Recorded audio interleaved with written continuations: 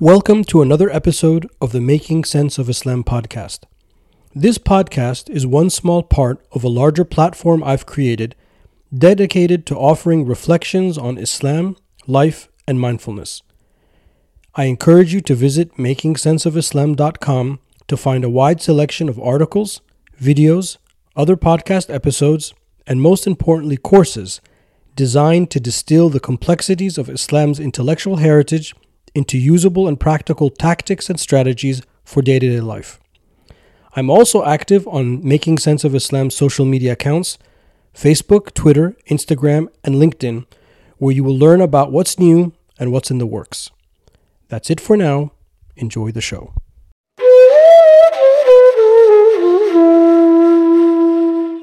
My guest today is Imam Zaid Shakir. Imam Zaid is a prominent American Muslim scholar and co-founder of Zaytuna College.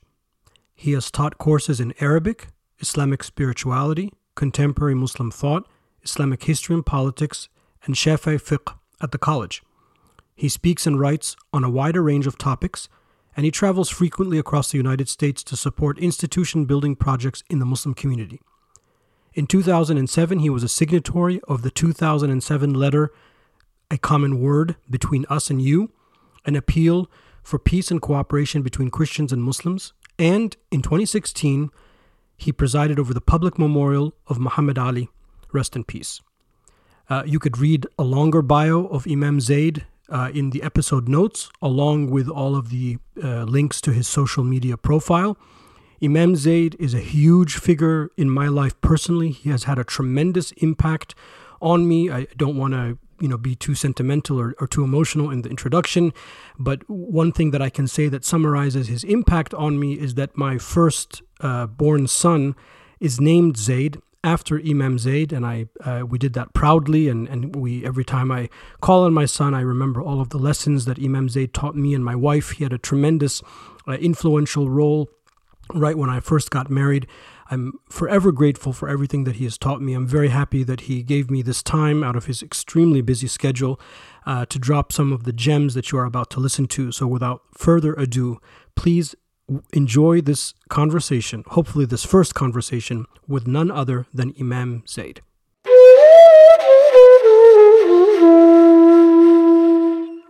So Imam Zaid, welcome to the show.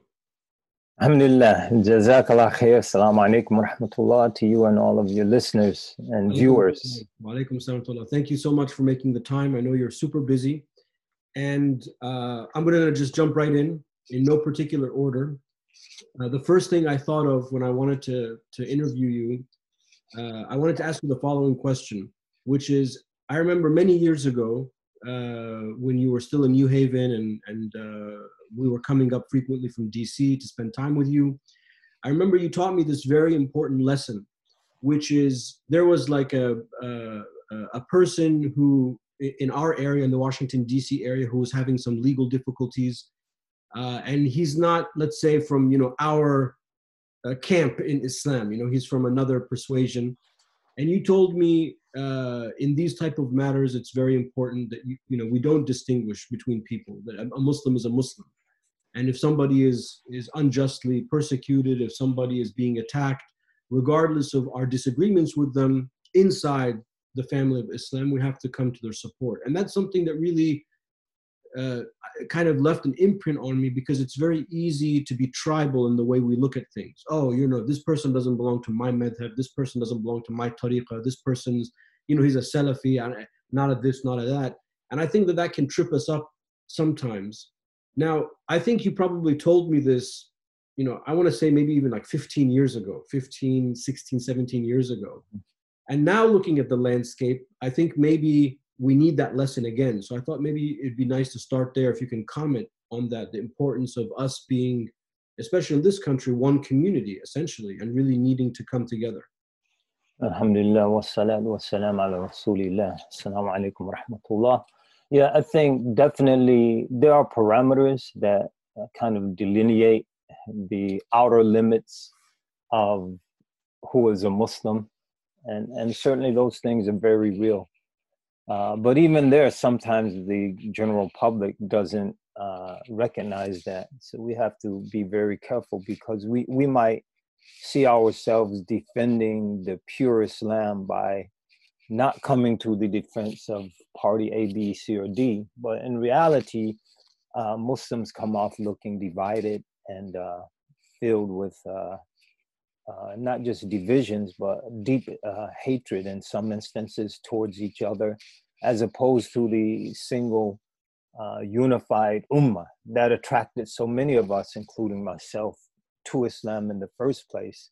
When I converted, one of the things that frustrated me about Christianity, you had the Jehovah Witnesses, they're reaching out and trying to get you. The evangelicals are trying to get you.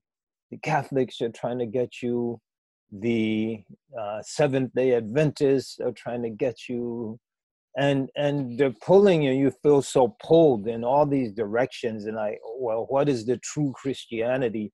And then you read about Islam in theory. So and most of us who convert, many times we read first, or we made a very idealistic Muslim whose idealism pushes them to want to share the religion in the first place. Oh, it's one ummah.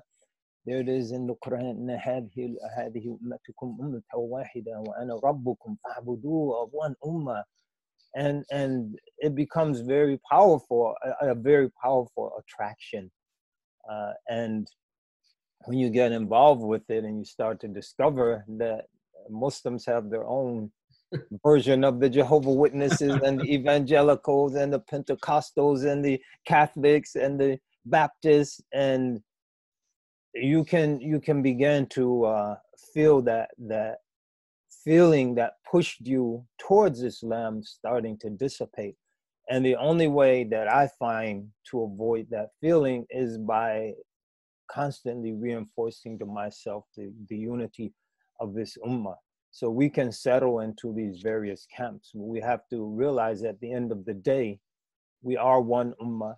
1400 years of history has preserved the fundamental parameters of that ummah, of that one ummah. All of us pray 5 prayers: Sunni, Shi'i, Zaydi, Ithna Ashariya, Maliki, Shafi'i. All pray Sufi, Salafi. We pray 5 prayers. We pray them at the same time. We have the same methodology for Jumu'ah. None of us for the Jumu'ah prayer do the prayer before the khutbah like Eid. And then Eid, it's the opposite, all of us, without exception. And we have one Mus'haf, we have one Quran. We have, I went to Iran and I was looking for Mus'haf Fatima and I never came across it. I only came across the Masahif that were printed in Beirut, like the ones I had at home. And so that's an incredible historical accomplishment, that just the basic parameters of our religion that are shared by all of those who identify themselves as Muslim have been preserved. And so we shouldn't allow but on the other hand, after 1400 years, now pushing 1450 years of history, there are going to be varying interpretations, especially on those issues that are amenable to interpretation. There are going to be various points of emphasis. There are going to be different political orientations. It's inevitable after such a long period of time, but we should never overlook the miraculous nature of the basic foundations of our unity being there. None of us claims that Hajj is other than the time that Hajj occurs, of the months of the Hijjah and the Qa'dah and the Hijjah. None of us says no, Hajj starts in Muharram. And so all of the Muslims, with all of their differences, come to one place at the same time. Not this year, but most years.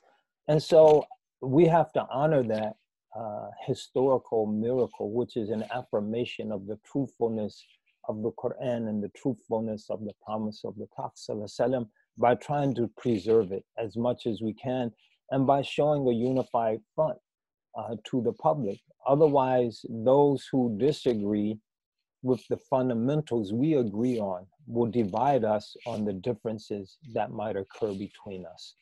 And then we can have the tragic situations that we see in many parts of the Muslim world, not as tragic here in this country, but we still have our tragic instances of disunity and enmity, bitterness occurring between Muslims.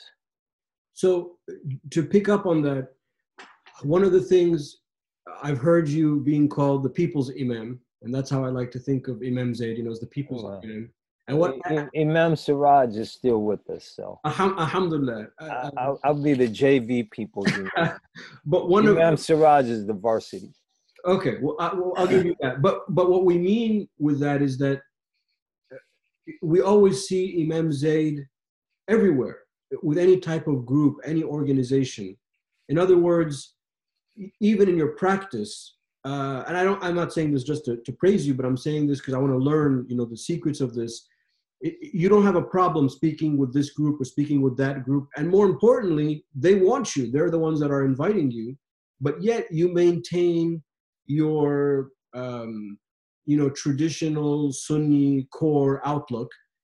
And that effort doesn't seem to impede on your identity. And I think what happens for people like me or others, I'll just speak for myself, is there's always this fear, I don't want to go to this group because I don't want to be considered that. I don't want to go to that group because I don't want to be considered that. And you kind of you trip yourself up. One of the last things I was told before I left Azhar and I came back to the States is one of my teachers told me, he's like, you have to let the Sharia, meaning, the Quran and the Sunnah, always be your outward speech such that you can attract the most amount of Muslims. You don't lead with the madhab, you don't lead with the tariqah, you don't lead with, this school of within the Ash'ari pair, you don't lead like that. Those are academic differences. But when you're doing your public work, you have to cater to most people. What are your skill sets, or what are the secrets of how you do that? What are you telling yourself when you're out there speaking with a group that you probably have some differences with, but that you need to do that work because you have to call people to this faith? Alhamdulillah.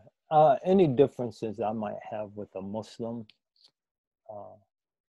as long as those differences don't push that person outside of the pale of Islam, that's my Muslim brother or my Muslim sister.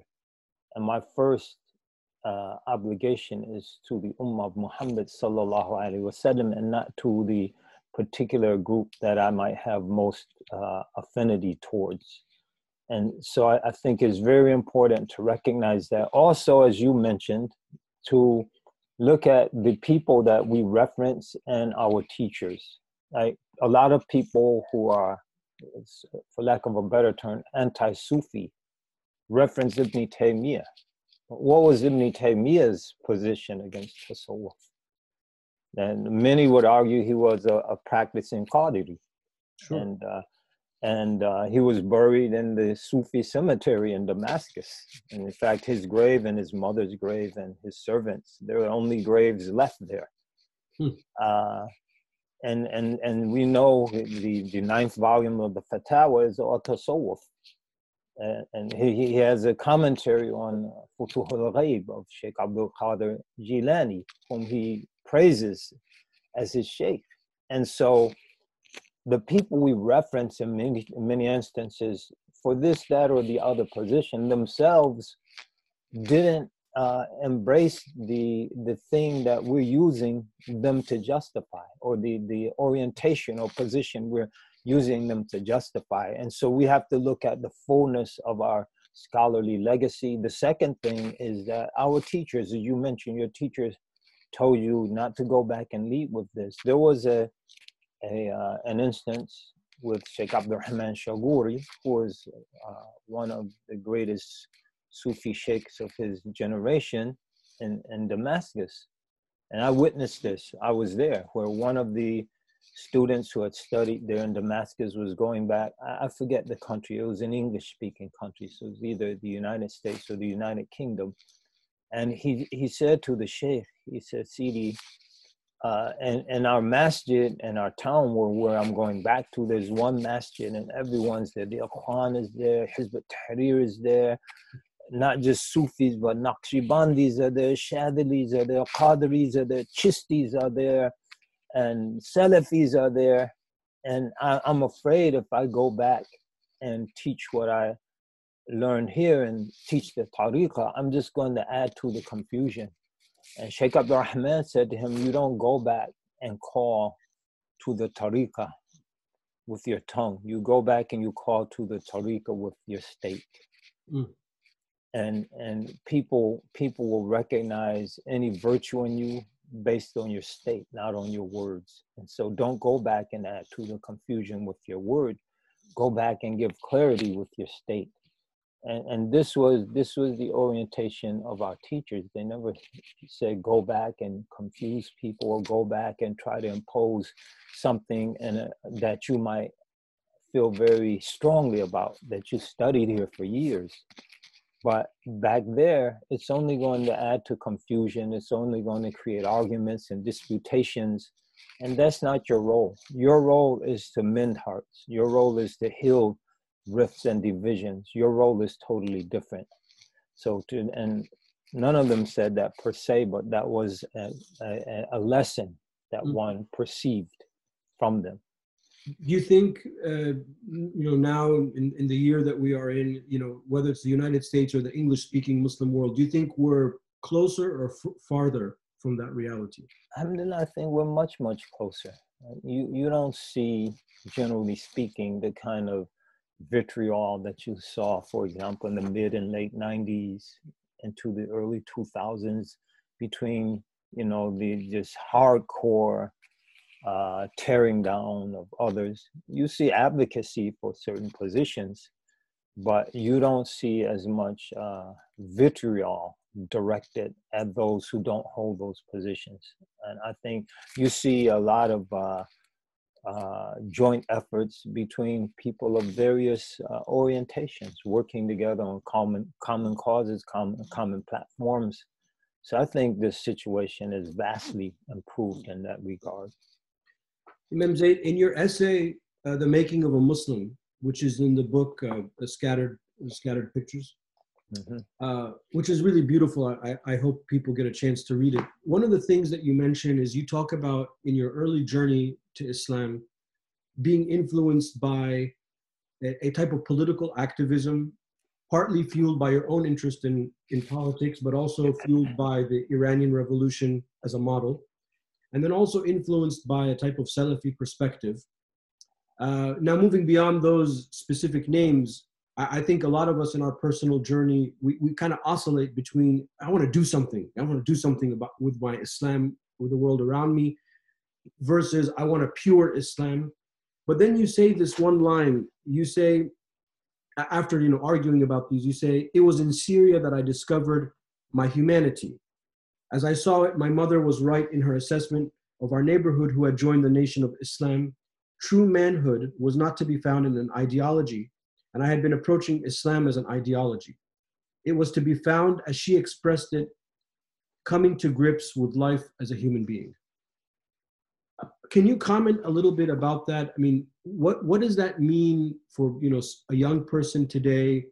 How do they come to grips with the world around them? How do they find their humanity? And why why was it in Syria that became such a pivotal change in your life or in your journey? Yeah, I think what I'm saying there is that the impact that you leave on the world, and in all likelihood, it's not going to be based on the purity of an idea that you might hold. Because in many instances, the purer the idea, the more divisive it is. And the more divisive it is, the smaller amount of open-minded people is going to appeal to. You're going to leave a mark on the world based on how you affected the hearts of other human beings. And we can't begin, and this was our Prophet Sallallahu Alaihi Wasallam. I had a webinar, participated in a webinar last night, and I mentioned that Allahumma salli Rasulillah. It's relevant to this point.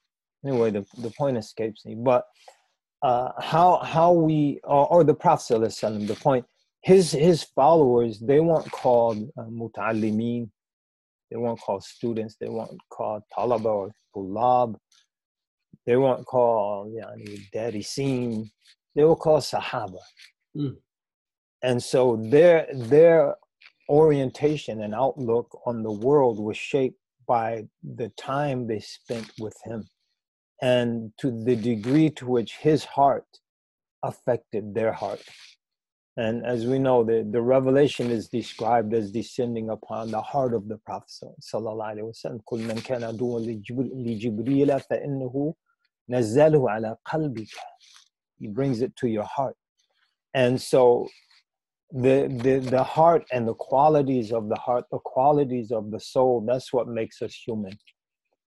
And that spiritual humanity, because physically we're no different than a monkey, an ox, a pig. We're very close to a pig. And so when in high school we dissect a pig fetus because the organ systems are so close to the human. Sure. So physically, we're not distinguished. We're distinguished based on the qualities that humanize us.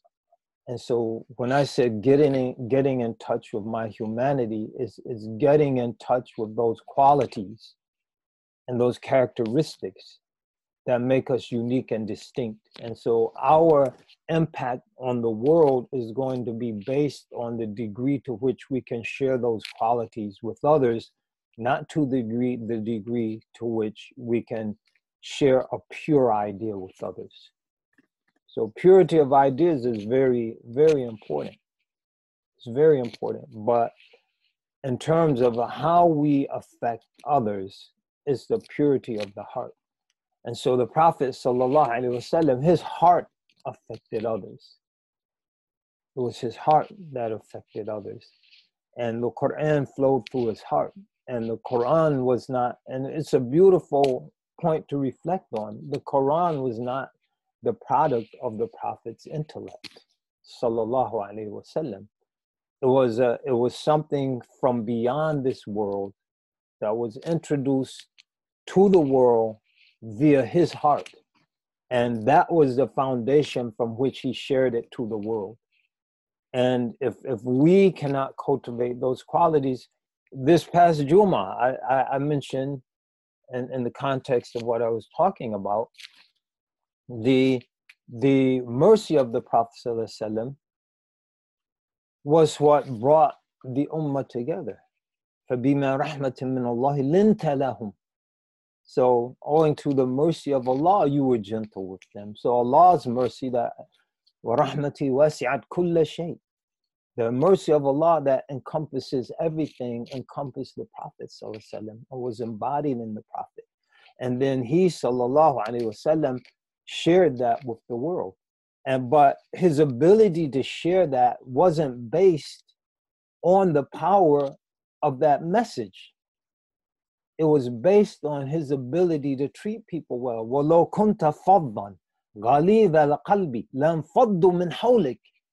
And so not if your idea wasn't as pure as it is, if your articulation of the Quran didn't come just as purely as it did. No, if you were cruel and coarse of heart, hard-hearted, and didn't treat people right, they would have fled away from you.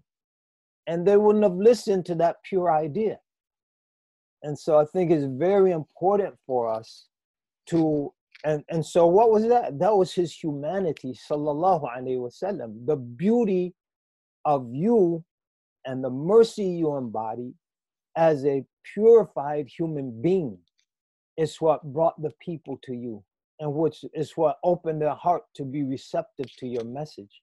And so that human beauty has to be has to radiate from us, and then people will be receptive to the beautiful ideas that Islam comprises. But if we can't get to that level of humanity, then it's not going to happen. How many people have been repulsed by the Salafi that beats you over the head and don't want to listen to the pure Aqidah. And you could say the same, the Sufi that beat you over the head, my tariqah, and we're the right ones. We have to stop these Wahhabi deviants from spreading their petrodollar fueled poison all over the world. And people like, I can't get down with that. It's too harsh. And so they're not thinking about the purity of this idea or the purity of that creed. They're thinking about the harshness and the meanness of the person himself or herself. And so that's why I think it's so important for us to get in touch with our humanity first and foremost. Then we can be effective emissaries for the ideas that we hold. Imam Zaid, talking about harshness, one of the things that you say in that essay is you talk about the impact visiting Hama had on you, and sort of this maybe nostalgic idea of revolution and some type of political Islam, seeing the destruction of Hama. I mean, this is a far stretch, what I'm about to say, but do you think, I mean, what you're saying, which of course I agree in with 100%. I mean, you're one of my teachers, but it seems that it takes a lot of hard work to work on yourself, and in many respects, I find people find it easier just to say, we have to do some kind of social change. Do you think one of the things I'm scared of is I think a lot of Muslims in this country are too focused on that type of social change? Not that it's revolutionary. It's a far stretch from that, but are forgetting the change that has to happen within. Do you think that that's a fair assessment? Do you think that that's part of the problem that we have today, or a point of improvement? Well, I can't comment on people, especially people in other lands, like the pressures that they're under and how those pressures might lead them to behave in ways that we might not find to be ideal.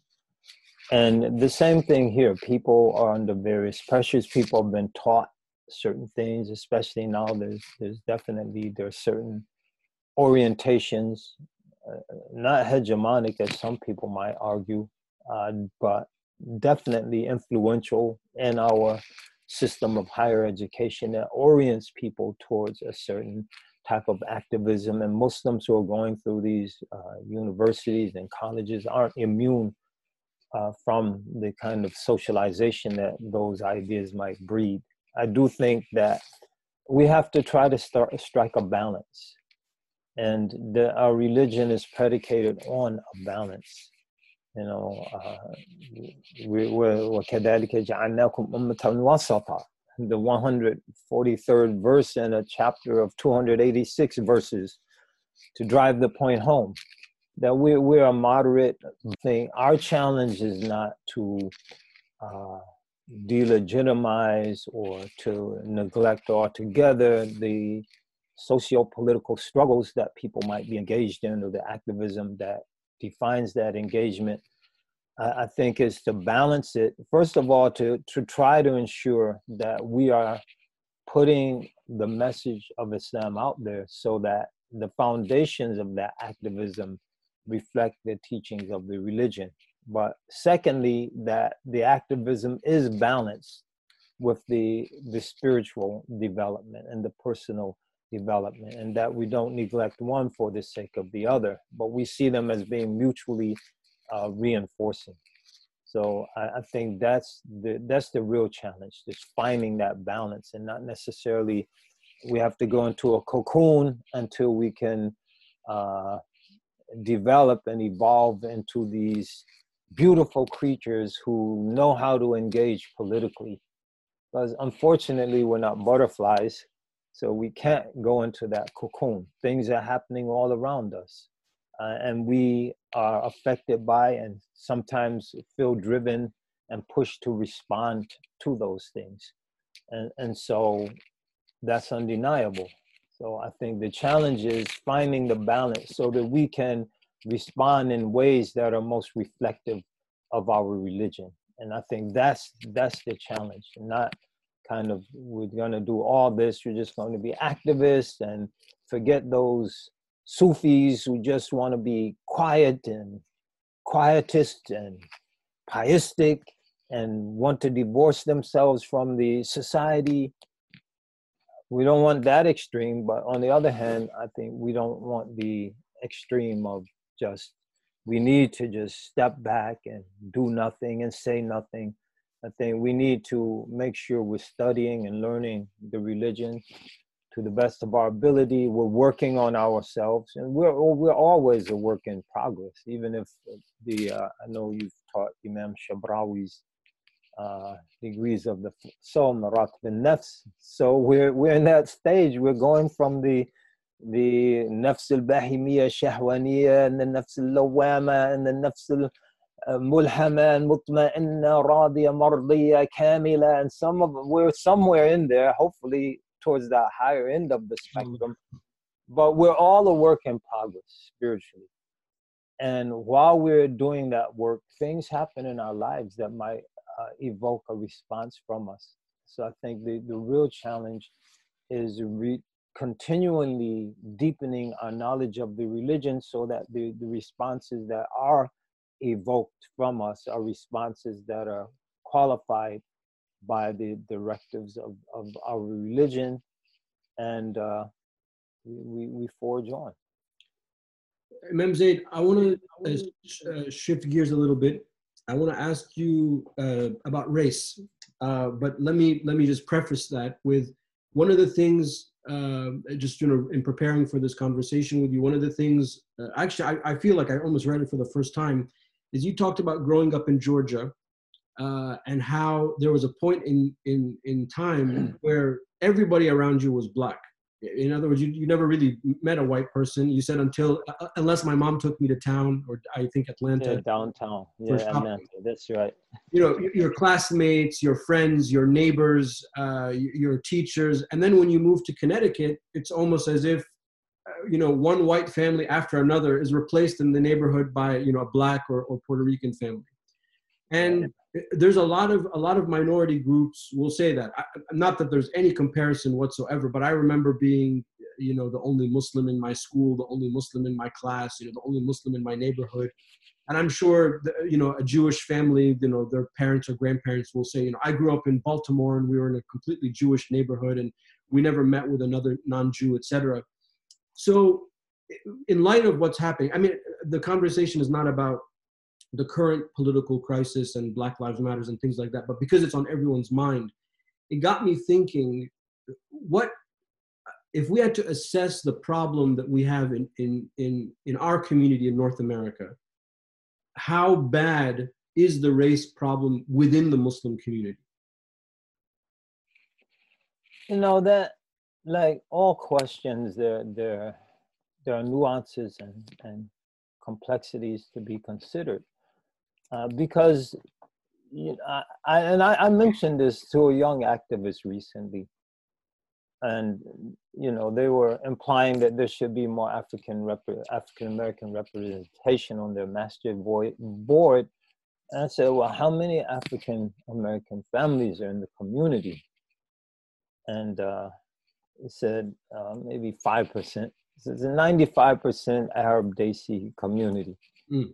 I said, personally, I would be uncomfortable with seeing 50% of the board being African American, because it doesn't reflect the reality of the community.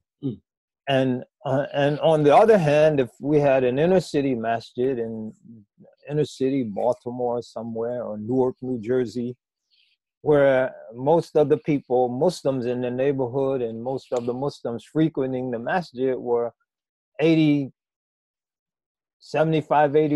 African American, I think it would be extremely unrealistic that the board would be 90-80% non-African American. And so I think there's certain demographic realities that lead to some of the imbalances that we point out. And that's not to dismiss the reality that there are some people who, for one reason or another, owing to their upbringing, owing to the way that their upbringing bequeathed unto them certain implicit biases, to use that language, that's real. But it doesn't negate the good. And so, for example, someone you might know because they're from the DC, Virginia area. When our brother Omari Gray was in a terrible accident, and they thought he was going to pass. He's miraculously recovering from it. But he left a wife and 10 children, and they started a Launch Good program, campaign rather, and they raised over $1 million in 3 or 4 days for his family. Most of that $1 million came from what we might call our immigrant brothers and sisters. And so you see that kind of thing. You see in Oakland, we had a Zakat program with 2 of the suburban masjids that in the course of a few years distributed over $300,000 to the poor communities in Oakland. So, you know, it's easy to point out the negative things, and they're real. We need to work on them. But I think it's very, very important for us to point out the positive things that are happening, that have happened, to point out the success stories, to point out the communities. And they're not just in New Jersey, where you have Sheikh Mendez. He's presiding over a masjid that is overwhelmingly Desi, from what I understand, but it's definitely not an African-American, anything close to an African-American majority, and he's the imam of the masjid. And so despite and he's not alone. One of the most influential masjids in Oakland, California, that's primarily the main population there are Yemenis. They have an African-American imam who studied in Yemen. And so that's not to dismiss the reality. There are problems, but as Muslims, as we look at the problems, we can't fail to look at the progress. Because if we only look at the problems, we could get a distorted view of reality. And if we only look at the progress, we can also get a distorted view. And so again, it's striking the balance between the problems and the progress. So we have enough optimism to fuel our hopes. So we're not, we shouldn't be trapped in a framework presented by the likes of Allahumma salli Rasulillah, Professor Derek Bell. I was a law professor at Harvard, very influential in forming the ideological or the intellectual scaffolding for critical race theory. That race is endemic. It's never going. The problem in America is it can't be solved, and that's not a Muslim attitude. إنما أمره إذا أراد شيئا أن يقول له كن فيكون. If Allah wants to solve it, He says be, and it is. It's solved. And so as Muslims, we are optimists. We look at the glass and we see it half full. And so in looking at the problem of race within our community, there are definitely issues. But in looking at those issues, developing strategies to overcome them, we have to look at the issue in its fullness. We have to look at the demographic realities of that community. We have to look at the barriers to exclusion, or the barriers or the practices and attitudes that might lead to certain groups being marginalized, and then begin to address those issues and not set up a framework for, if you're a member of one group or another, you're an African-American Muslim, and you're just coming here to beg for money. I know a lot of very wealthy, well-off, affluent African-American Muslims. You know, everyone isn't kind of in a lower economic, socioeconomic status. If you're an immigrant Muslim, you're a racist, whether you acknowledge it or not, or you're privileged.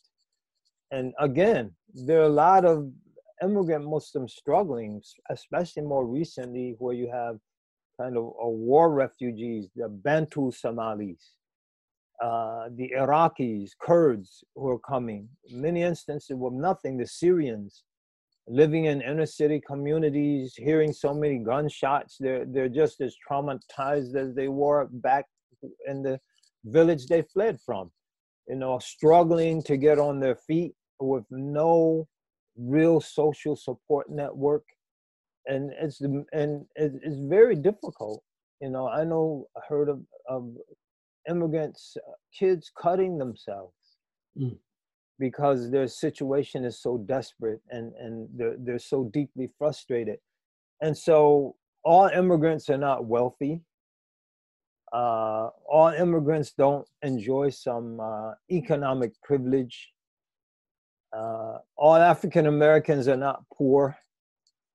And so I think we need to look at our situation as a community. Many of our communities are there are very small African American minorities, Muslim wise. And it's unrealistic to say there should be equal representation on the masjid board. That's not realistic. You have 3 African American families in that community, and you're saying 3 families should have 50% of the board. And so I think we have to look realistically at our situation, identify the prejudices, the biases that might be present, and try to find out what leads to them and how they can be constructively addressed. Look at every case as an individual case, that we're not looking at our situation as Muslims in terms of the racial biases and prejudices that might exist in our ranks from a sort of Marxist. You have conflicting groups: the bourgeoisie, the proletariat, the privileged and the oppressed, and everyone can be pigeonholed neatly into one group or another based on their race. That's not how society works, and that's not how Islam looks at society. We look at individuals. We're going to stand before Allah individually. No burdens can bear the burden of another. We don't disparage an entire group because of the sins of a single individual. And so I think we have to look at the fullness of our situation, acknowledge, yes, there are attitudes that could only be defined and described as racist, but looking at that on a case-by-case basis, analyzing that on a case-by-case basis, so we don't become guilty of what we're accusing others of disparaging, denigrating, looking down on an entire group based on the actions or the reality of some individuals amongst that group. So we have a lot of work to do, and we can benefit from the approaches of others. So I'm not saying that. Muslims have been the most assimilative civilization in human history. And Allah placed us in a position to do that. So it was actually Islam that brought the Taoist and Confucian civilization of China into conversation with the Persian civilization, and brought that into conversation with the Hellenistic legacy of Europe, Hellenistic foundation of European civilization, and brought them into conversation with the Sanskrit civilizations, the Indian and others, India and geographical India, and brought them all into conversation. And then Islam itself benefited the Buddhists in Central Asia. It was the Muslims that brought all of these civilizations in conversation, and then provided a platform where the Muslims could benefit from all of them. And so we're assimilative. We're not afraid of ideas. And so if we find some benefit, al-hikmatu dalatul mu'min, wisdom is the lost property of the Muslim. We find some benefit in something like critical race theory. We can identify the dangers of it in terms of theological dangers, but we can also find some insights that might help us to address our situation. We might find insights from the great sociological work of the likes of W.B. Du Bois. We might not identify with everything he says, but if we think we can approach the race question in America and not take any look at the souls of Black folks, or Reconstruction, Black Reconstruction, and not benefit, then we're depriving ourselves of something that Muslims never deprived ourselves of historically, and that's the ability to benefit from the ideas and the methodologies of others. So I hear you, Imam Zaid, but just specifically, a lot of where these questions are coming from is over the summer, I felt a lot of pressure, from my community that we have to do something. And, here I am, okay, there's a pandemic, we're not even praying Jummah, we're doing it on Zoom. And I mean, what we're one of those suburban mosques that doesn't have many African-American families. Ironically, most of my personal students are either African or African-American. That's because you have African roots. Last time I checked, Egypt was in Africa. Yeah, most Egyptians forget that, but like I always say, we are African. But we do have some African families from Sub-Saharan West Africans, and they are on the board. But I kind of felt like, okay, I got to do something. What am I supposed to do? And it's just that pressure. I think it's the dominant culture and the news cycle, putting pressure on us. We have to do something too. Let's put up a Black Lives Matter sign at the mosque. Let's see, even though we're not at the mosque because, we've been shut down for several months. And it just becomes like this ridiculous, I'm not pushing back. I'm just saying, you're, mashallah, being optimistic. Well, you can push back. But let me address that specific issue. You said specifically, I have to do something. I think a lot of times we envision what we have to do as being so grand. I have to go and participate in the revolution that's going to overthrow the racist caste hierarchy in this country once and for all, that it ends up paralyzing us, because that's so grand and big and unrealistic to just start up there, that we end up doing nothing. So if you want to do something,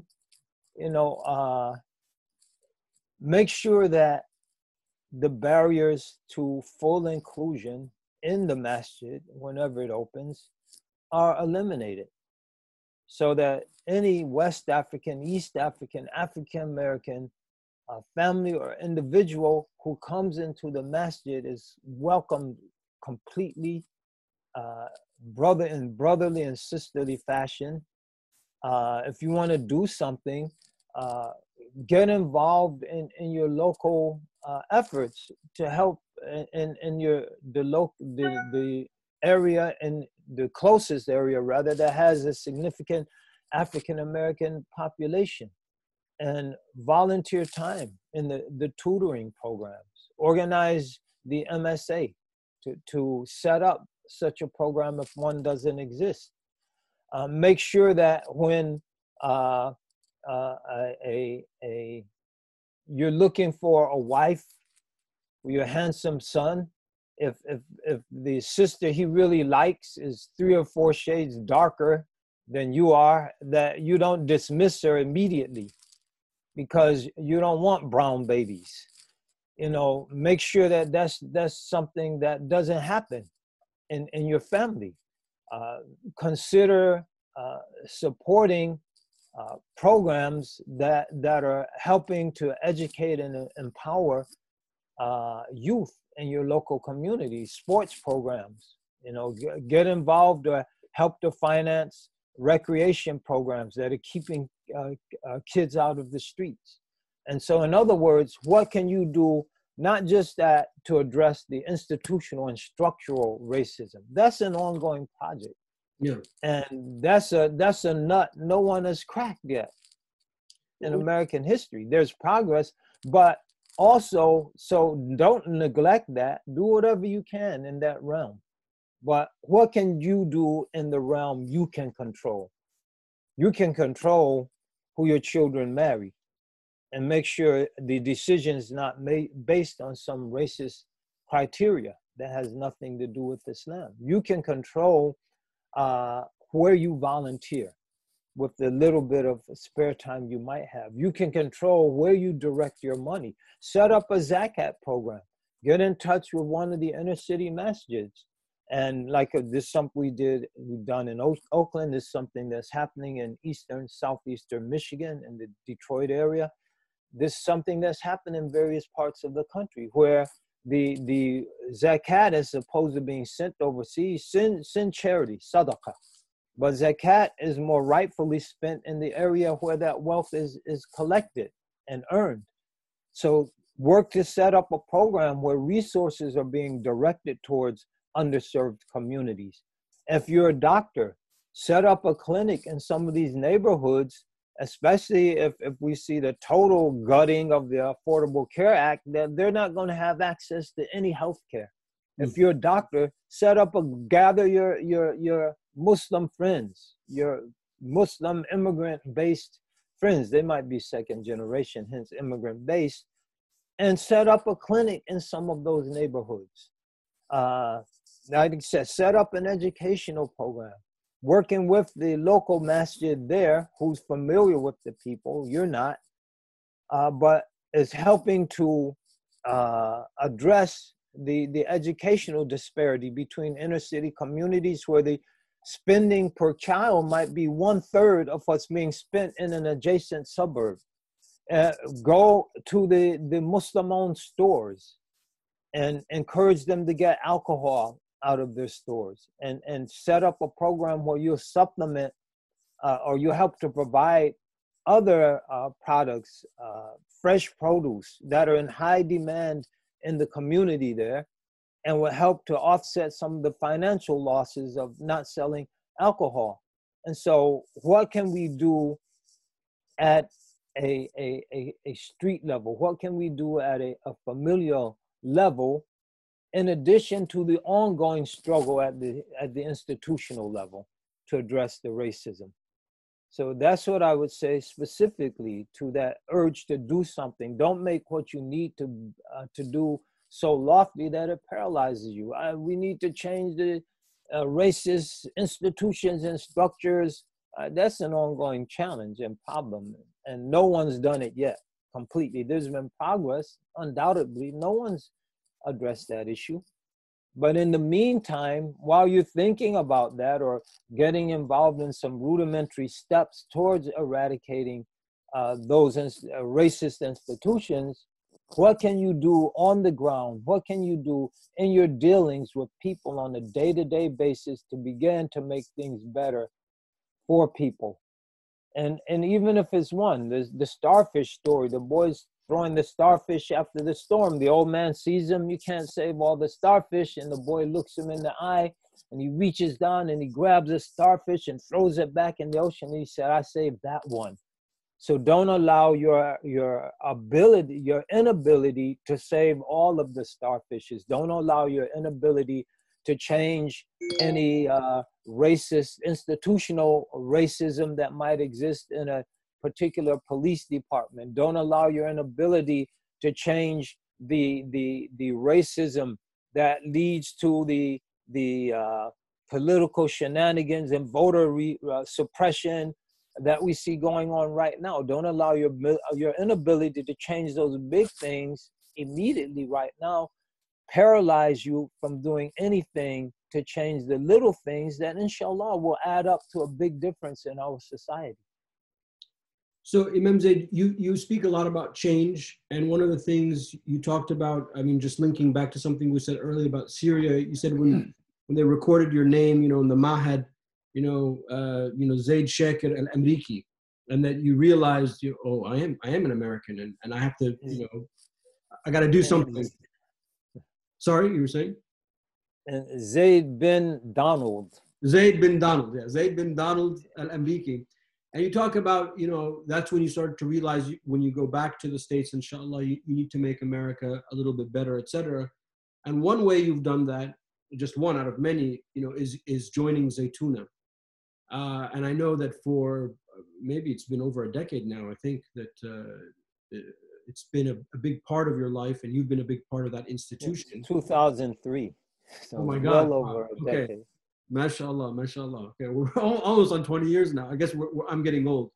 I remember when Zaytuna was... We're all getting old. Zaytuna was in Hayward, and the raku'a tree and the yurt, and all of those early days of Zaytuna, and mashallah, it's morphed into this large institution, one of the institutions that as Muslim Americans we're proud of, and large.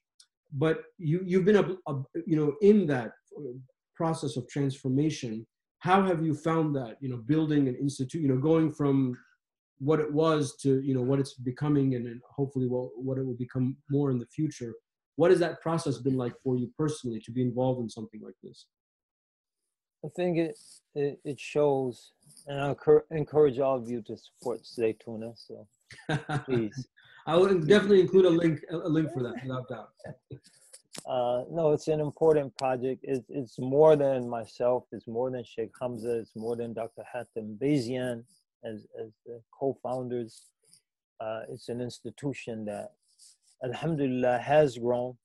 It's an accredited educational institution. It's an institution that has sent graduates in more recent years as we refined our curriculum and enhanced and improved our faculty to Harvard, University of Chicago, more than one student, two full scholarships to University of Illinois Urbana-Champaign Law School, which is a $99,000 scholarship, $33,000 a year.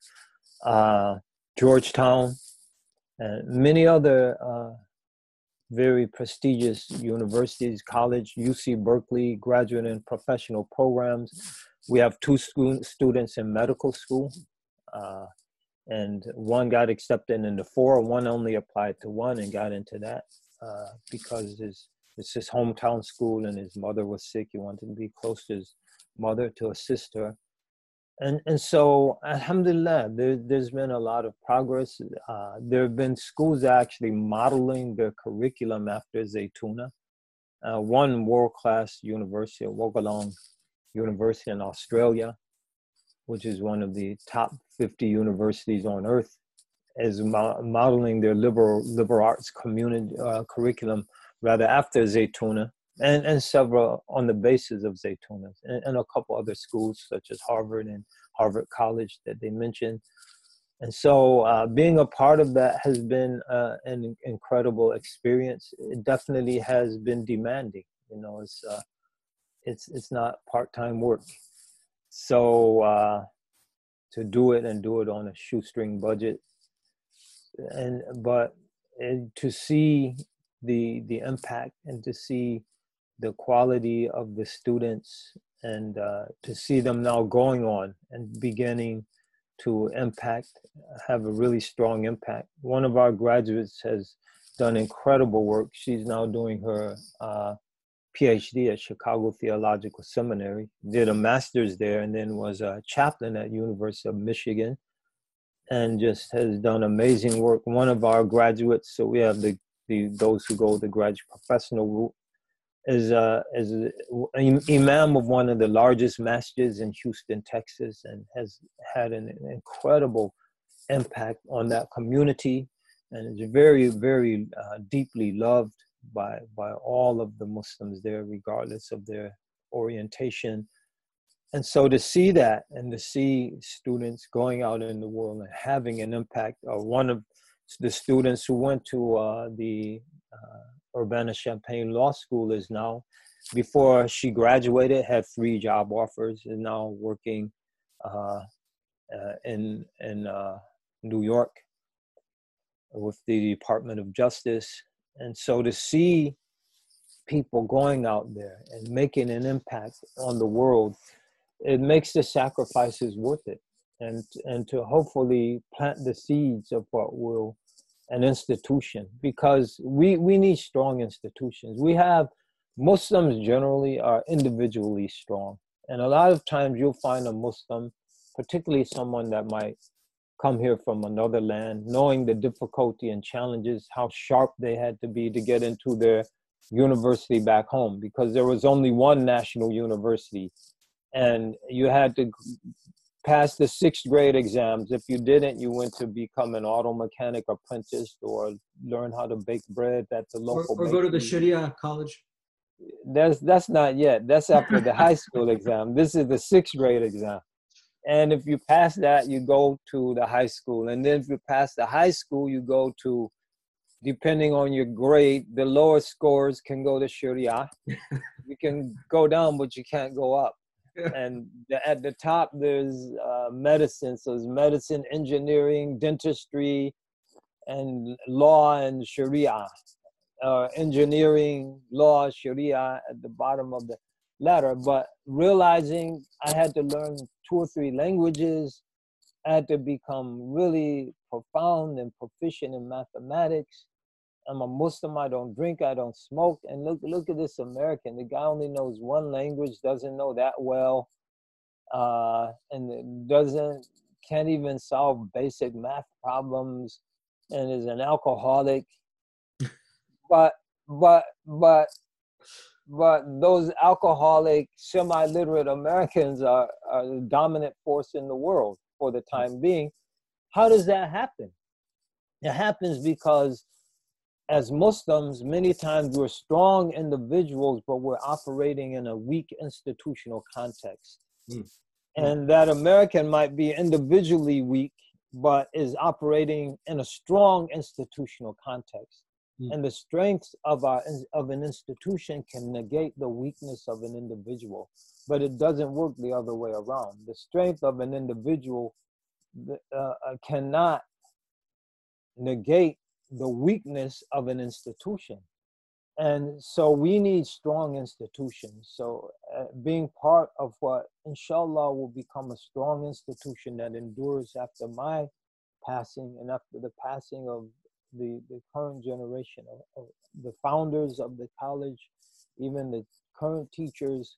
I think that to be a part of that is a great honor and a great blessing from Allah subhanahu wa ta'ala. And the sacrifices involved in terms of being pulled away from some other things, in terms of really being away from my wider family who are all on the East Coast, and those things, it makes it worth it, because we need strong institutions as Muslims. And building an institution and building a strong institution requires an entirely different skill set than what it takes to build a strong individual. And so hopefully we'll get both. We'll get strong individuals and we'll have strong institutions, and then they'll be mutually reinforcing. So to answer the question in a short 1 sentence absence, alhamdulillah, it's been wonderful and fantastic. And I think, to go back to the unity question, people don't realize one of the keys to the success of Zaytuna is its diversity. In the sense, you have people who studied, Faraz Khan, Sheikh Faraz Khan, who studied in Jordan and just released a book on Maturidi theology. I encourage everyone to a translation of Imam Sabuni's, not Muhammad Ali Sabuni, the Mufassir, but a more ancient Sabuni's Bidayah and Maturidi theology, and also has an incredible summation of the Kalam cosmological argument. So if you know any Muslim college students who are struggling with atheism and they're sincere, a lot of times that atheistic claim is really an emotional rebellion. Sure. But if they are intellectually confused and they're sincere, I would highly recommend you read Sheikh Faraz's summation of the Kalam cosmological argument as appendix A of his translation of Sabuni's Bidayah.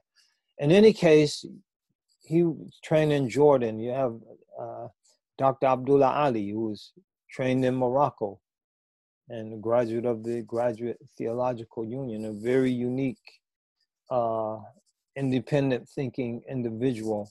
And then you have Dr. Omar Qureshi, Loyola, Chicago, Dr. Jawad Qureshi, University of Chicago, and they studied in Syria, their Islamic studies in Syria.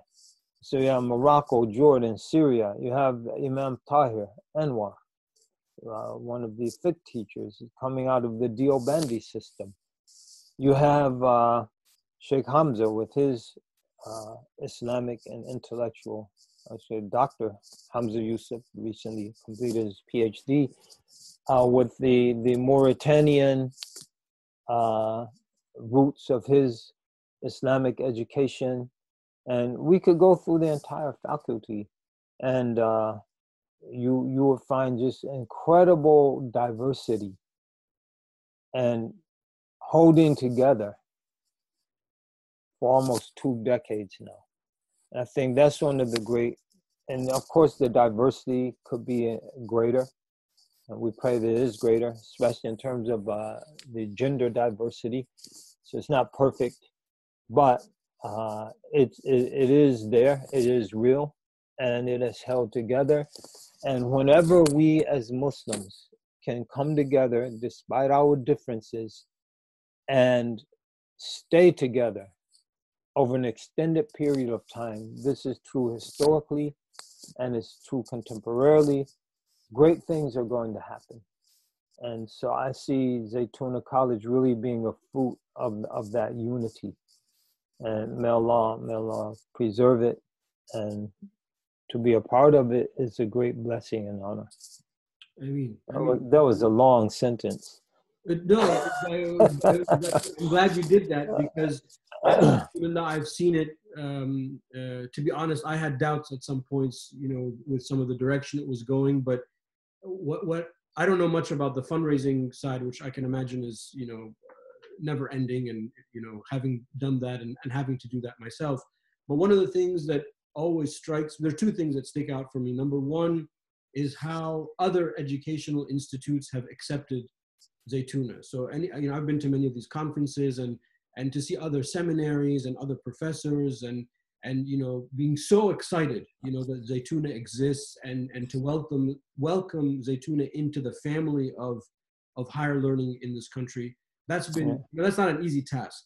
No, it's not. It's miraculous. Let me add, I forgot to mention Dr. Hatem also, who's coming from that very activist base, but also Western scholastic background, but also with Islamic training, in that mix of just keeping it together despite the real challenges.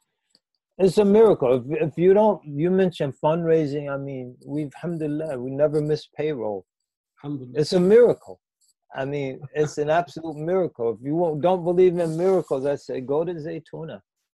And I mean, actual miracles happen. I could mention, Allahumma salli Rasulillah,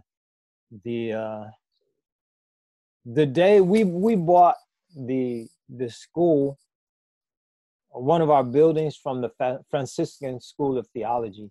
So they were getting so few students that they decided they had the Berkeley campus and they had the San Diego campus. They were going to consolidate everything in San Diego. So they're selling their building in Berkeley. We got an inside heads up that it was going on sale. It never went on the market. None of the buildings we purchased ever. One went on the market, but then they pulled it off, and because their neighbors were protesting, they wanted to make condos, and the neighbors, no, we wanted to stay as it is. And then someone gave us a heads up. But the day we signed that document to purchase it, there was a ceremony at the Franciscans and the Muslims, and we're there, and we're signing it, the thing, or we're standing there for the photo op afterwards. And it's on film. And Sheikh Hamza is looking around the room, and you'll see him going. And he looks, there's a picture of St. Francis when he went to Egypt, kneeling before Muhammad al-Kamil, al-Malik al-Kamil. And then in the margins in Arabic, it says, Alhamdulillahi Rabbil Alameen. Wow, mashallah. And they actually gave us a replica of that as a gift. Very nice. Very nice. And so, I mean, there are little miracles like that. There are great miracles that happen. And I think the community should be proud. There's always, there are things people can find to disagree with, to point out, to be mad about, and that's real. We're human beings. But there's a whole lot that every Muslim in this country can be proud about concerning Zaytuna College. And alhamdulillah. Alhamdulillah. Well, the other thing I was going to say is the couple times I was, first of all, I was at the groundbreaking ceremony for that property. Me and Sheikh Walid Musad, who's also been a guest on the podcast. And the couple times that I've been out there in the last few years, one of the things that struck me is the students. I've interacted with a lot of Zaytuna students, and they'll come up and, you know, oh, you said this thing in your talk about like maqasid, and you know, they'll get into the weeds. I was like, oh, you know, I never get that kind of reaction. I either get, oh, mashallah, the imam can speak English, you know, mashallah, that was amazing. And I know it wasn't an amazing talk. It was just because I can speak English, you know, or, you know, they're upset because I didn't mention something that they won't mention. But I very rarely do I get people to come up to me and engage in the sources and, can you send us this source or this reference? You know, you said Taftazani said this, and or Al-Asfahani said this, where, and I was like, wow, you know, these guys, you know, I had to climb over the mountains and through the rivers and, you know, to study. And mashallah, these guys are in Berkeley, sipping lattes and, you know, learning. I was like, that's not a bad setup. Alhamdulillah, now we have a master's program where they're really going deeply into the text. And there's a law and a philosophy, kalam track. So they're really getting in there. Alhamdulillah. Oh, alhamdulillah. Allah is merciful. May Allah bless us, bless this community, bless us to see the virtue that we all represent. Everyone is contributing to inshallah what will be a positive outcome despite the differences. So Imam Zaid, I know we're coming towards the end, so I want to ask you, usually I ask my guests for a last minute thought, but this time, because it's you, I want to be more specific. And I want to ask you, for me personally, for advice for me, because, you know, even though I've studied and all of that, I haven't really been on the scene for a long time. I was very happy not doing that. And by a series of circumstance and events, and of course, you know, Allah's qadr, I am now much more on the scene, and I think I will be teaching and doing this type of work more in the coming, you know, decade or so. So I would ask you, you know, personally, what kind of advice, you know, because you know me personally and, you know, my family, and we spent time together, we've traveled together, alhamdulillah. What kind of advice would you give me as I, you know, try to do this work in my own little corner of the world? You know, kum haythu aqamaka Allah. Just be where Allah places you. Don't place yourself on the scene, and don't divorce yourself from the scene. Just if Allah places you on the scene as you anticipate will be the case, then give it its full right. And listen to people. It's very important to listen to people. I think a lot of times we have difficulty envisioning ourselves working with this or that party or group because we don't listen to them. And when we listen to people, we find out just how much we have in common and how much our aspirations overlap. And we're, at the end of the day, we're really trying to accomplish the same thing. We're trying to serve this religion to the best of our ability and based on our personal trajectory and experiences. And so by listening to people, we can really find out just how much we share and how much we have in common and what the real problems are. A lot of times our assessment of the problem will be informed by the media. And so a story is really hot and we think, oh, this is what's happening. But if we listen to people, we'll see that it's an entirely different reality on the ground. So my advice would, number one, as we mentioned, don't impose yourself on the scene. Don't insert yourself in the scene. If Allah keeps you, as you mentioned, divorced from the scene, just take advantage of that opportunity of not being intricately involved in all of the things that the scene can drop on a person, and do your study, continue your personal development, continue your writings and reflections and your teaching and mentoring of students so that they can possibly go out on the scene and impact far greater than you, not because they're necessarily any more learned or pious or anything, but they're more numerous. So there's one of you and there's 15 of them. And they might go out and collectively do far more than what you might have done. But if Allah does indeed place you in the scene, you give that its full right. And you do everything you can to the best of your sincere assessment of what will be pleasing to Allah and what will be reflective of the orientation and the teachings of our Prophet sallallahu alaihi wasallam. What will be most conducive to helping the Muslims overcoming the sources of disunity and ineffectiveness, or in some cases just plain mediocrity. What can help to overcome that and give it its full right?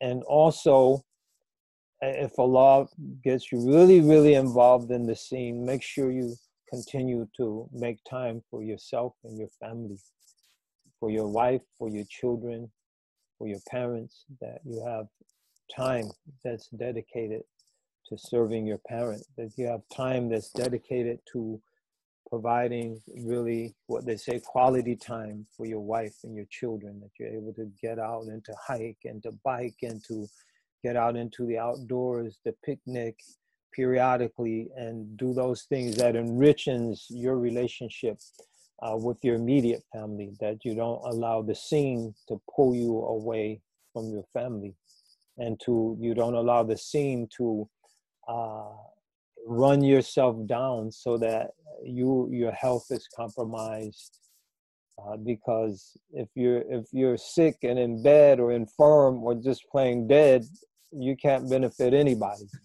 So, take care of yourself, take care of your health, take care of your wife, because she's taking care of you, and give time to your children, because it makes a huge difference because they know your children are old enough and mature enough to know just how the stresses and strains and how you're pulled, and they understand that. And despite that, when you can take a day off and say, listen, we're going hiking, we're going to the Appalachian Trail today, it means so much to them. And it's so valuable that it's something you just can't neglect.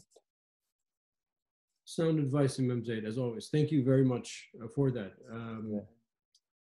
I'm happy not to be in the scene completely. So I'm happy where I am, alhamdulillah. But I also feel, you got to do something to give back. So most definitely. Keep us in your dua, inshallah. You know when it's time. Allah show you when it's time. I think inshallah. Allah is showing you. And so still yourself, embrace yourself. Sure. And because the scene can hit hard. The scene is sometimes like Mike Tyson in his prime, man. The scene can put it on you, so you have to really get ready for some of. And as Mike Tyson says, everyone has a plan until they get punched in the face. So yeah, and the scene has a really mean left hook. So embrace yourself and bite down hard on your mouthpiece and get out there and give it your best. And that's all you can do. And then I would say finally, recognize that sometimes your best just isn't good enough.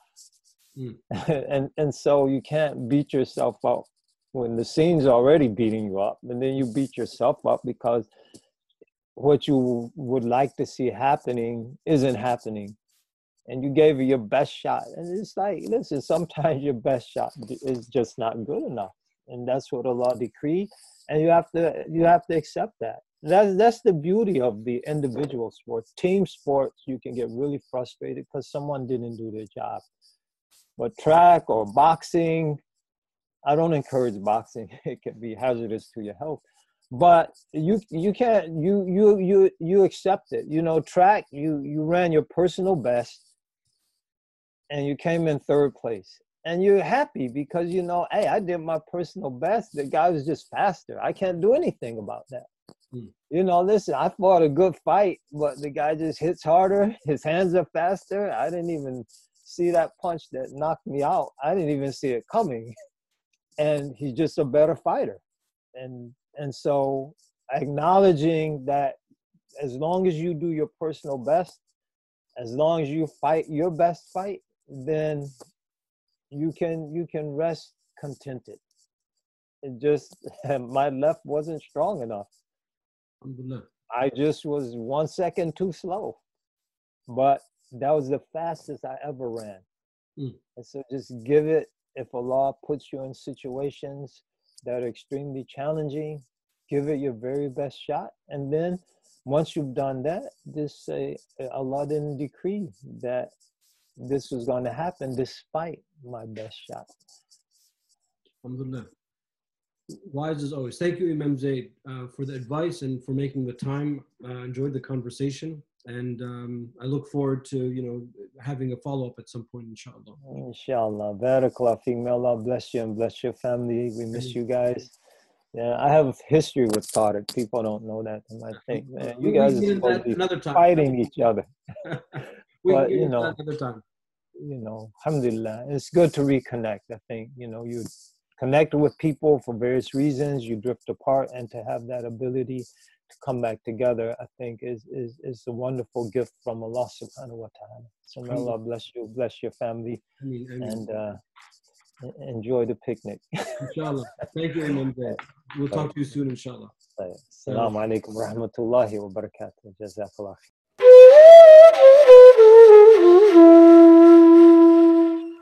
One more thing before you tune out. To help me stay focused and manage all the things I'm doing, I put together a weekly email called Friday Ruminations that highlights what I'm reading, working on, and thinking in 4 focus areas: happiness, entrepreneurship, books, and Islam. If you'd like to receive these emails, which are 100% free, please go to makingsenseofislam.com/Friday to sign up.